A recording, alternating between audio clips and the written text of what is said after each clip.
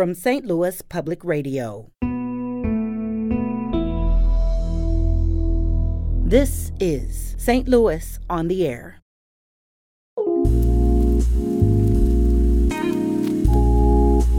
I'm Elaine Cha.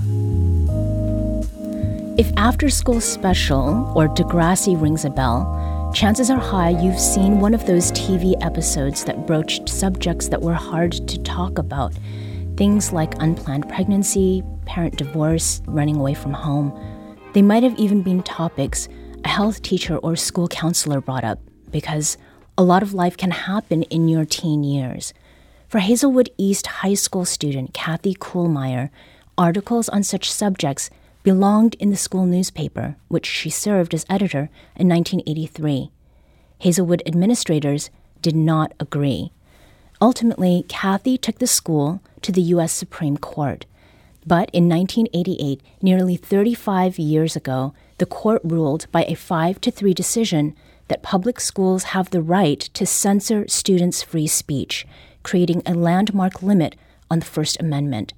And Kathy Kuhlmeyer is here to talk about being censored in 1983 and being named plaintiff in a case that went all the way to the U.S. Supreme Court and has affected her life ever since. Kathy, thanks for joining us today. Thank you for having me. You were the editor of Hazelwood East High School's student paper, The Spectrum, in the early 80s. What is the backstory to the 1983 issue of The Spectrum that resulted in the principal censoring what was in it?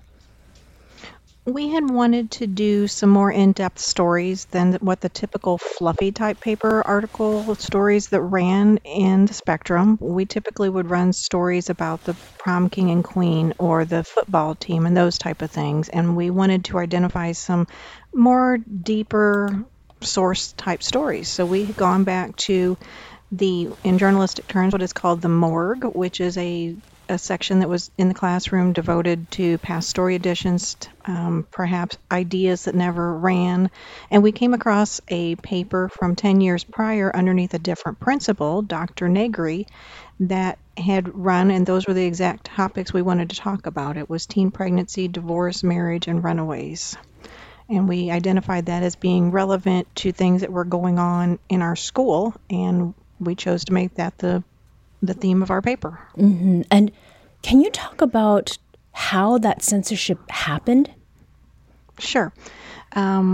We had been working with our advisor, Mr. Sturgis, and partway through working on these articles, Mr. Sturgis left and went into private industry, and that was pretty devastating to us because he was the teacher that hopefully most kids have had in their careers that they could connect with. But we had been moving the process along with the articles, getting them ready, and after he left, they brought in the advisor from Hazelwood Central High School, Mr. Emerson, and it was his practice at his school that he would take the paper down to the principal for prior review. But in our first semester as preparing to become a journalist, we had learned that prior review, prior restraint wasn't okay, and we also learned about the First Amendment case, Tinker versus Des Moines, where students did not shed their rights at the schoolhouse gate. So when it was Mr. Emerson's practice to take the articles to Mr. Reynolds, the principal, for review, they decided that the articles were too mature and for an immature audience, and therefore they chose not to run the articles. So I understand that over time, your understanding of why the stories were cut, that changed. Talk a little bit about that. Well, initially after the paper was censored, we went down and we spoke with Mr. Reynolds and asked for his, explain to us what's going on. This isn't the paper that we produced. We don't want to sell this paper. And he came back with that comment that the articles were too mature for an immature audience. And I asked him and made the comment, I said, if you're old enough to get pregnant, shouldn't you be old enough to read about it? Because the articles didn't have the content of saying this is the how-tos and the why-fors of pregnancy in high school. It was more of think about your decisions before you potentially impact a whole lot of other people in your world. And he said, well, if you don't sell the paper, you won't have the next edition. And that next edition to be published was the senior accolades paper. And so the seniors took a vote on it, and they opted to go ahead and sell the paper. But his justification at that point was just the sensitive nature of the stories. But years later, have crossed paths with him again about 10 years ago, and we were at a symposium at University of Missouri, Kansas City at the law school with the top 5 First Amendment cases in the country.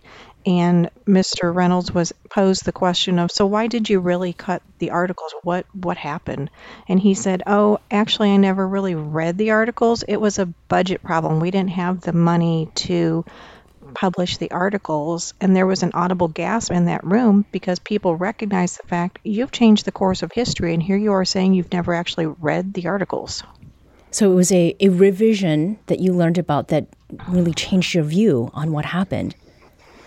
Correct. Mm-hmm.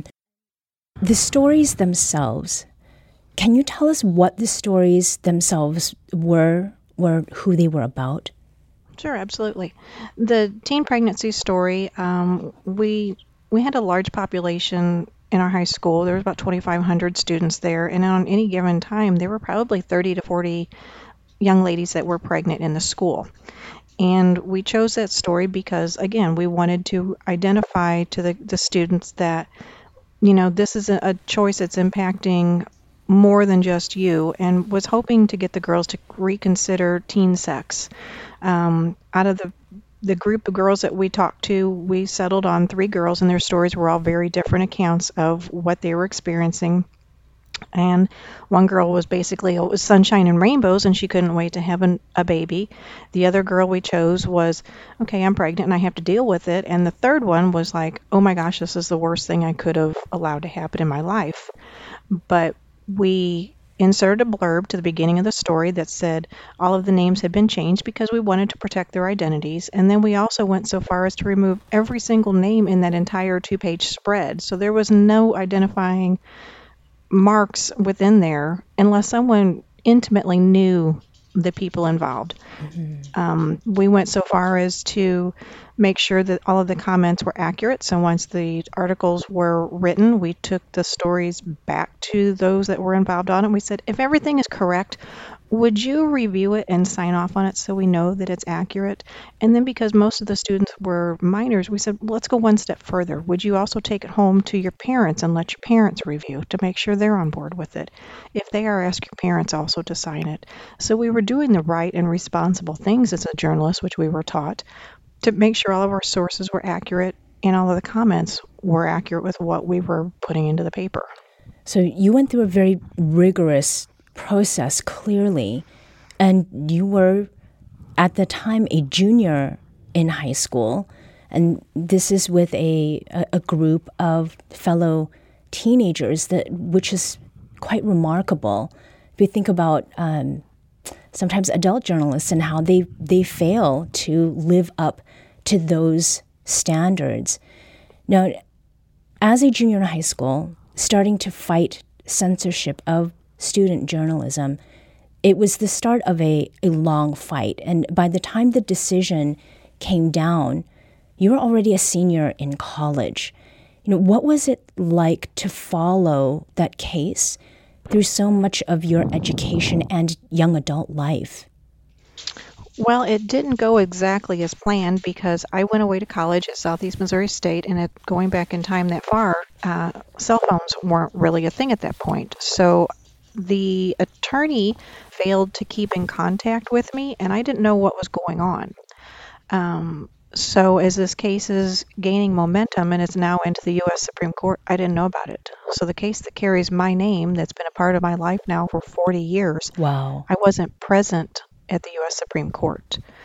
But it has helped to shape who I am because it has taught me a lot of life lessons that to be thorough in what you're doing. Don't be afraid to stand up and talk about things that are important to you. I try, and when I speak to students across the country, I try and empower them to use their own voices. But as I went through college and everything, I just kept focused on my studies and just tried to do the right thing, did the occasional interview. It wasn't as relevant during that point in my life as what it is now, going back on it, because now I am more of an advocate for free speech, and I do travel and promote on the case and just try and educate the students as well as, adults and college students just about what their amendment rights are and why this is it's still an important decision and still affects people daily. And that work that you are doing, traveling around the country, speaking engagements, does that have to do with your formal career, with what you do for a living? It really does not. And what is it that you do now? I'm a workers' compensation adjuster. Mm-hmm. But I guess the takeaway from that is that the background in journalism did give me very good formative time on investigating. So when I'm doing investigations for workers' compensation claims, I think that helps a lot to really do very in-depth digging on what I need to know to best take care of the claimant and to potentially protect employers as well if there's any fraudulent things going on. Mm-hmm. Well, from what you have shared thus far, what's very clear to me at least is that the censorship of student publications, adults hold positions that enable them to make all kinds of decisions about what should and shouldn't be published. You've said that you do speaking engagements and other activities to help people understand what their First Amendment rights are. But does that relationship between adults and youth have anything to do with the reason you've shared your story so widely and in so many different ways? It does. My own son was censored during his junior year of high school, and the way that things mirrored what happened to me is quite ironic. But it's because I saw that happening to my own child that it really made me want to continue to fight for students and advocate for them, because threats were being made to the kids at his high school. And this high school that he attended in Springfield, Missouri is, I'm sure, not unlike most schools across the country, how valuable scholarships are to students. And when this advisor was telling the kids that if they pursued actions any further, she would revoke letters of recommendation to universities that she had written on their behalf. And that was very much a threat to the kids. She also told my son that he wouldn't be the editor-in-chief next year. And the point of it is the kids should not be afraid to be in a journalism program. They shouldn't be feeling that they need to self-censor themselves over issues because threats are being made by teachers that don't understand clearly what student rights are.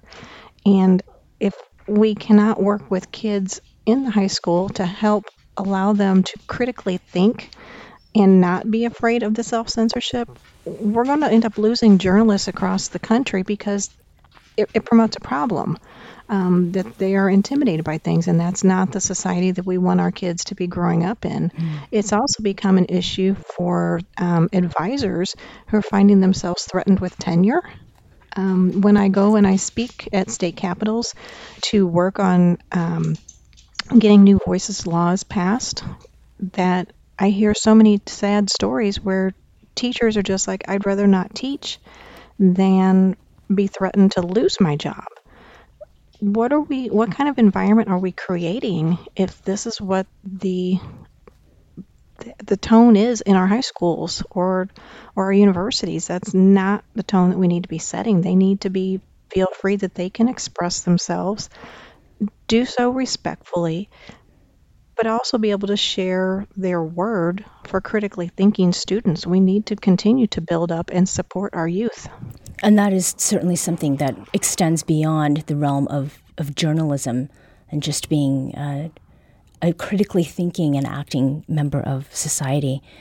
Kathy Kohlmeyer, we're so grateful that you spent some time with us today. Thank you so much for joining us.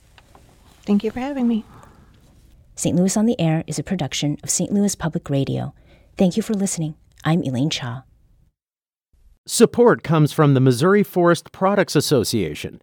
Missouri produces wood pallets, railroad ties, white oak barrels, hardwood floors, and more.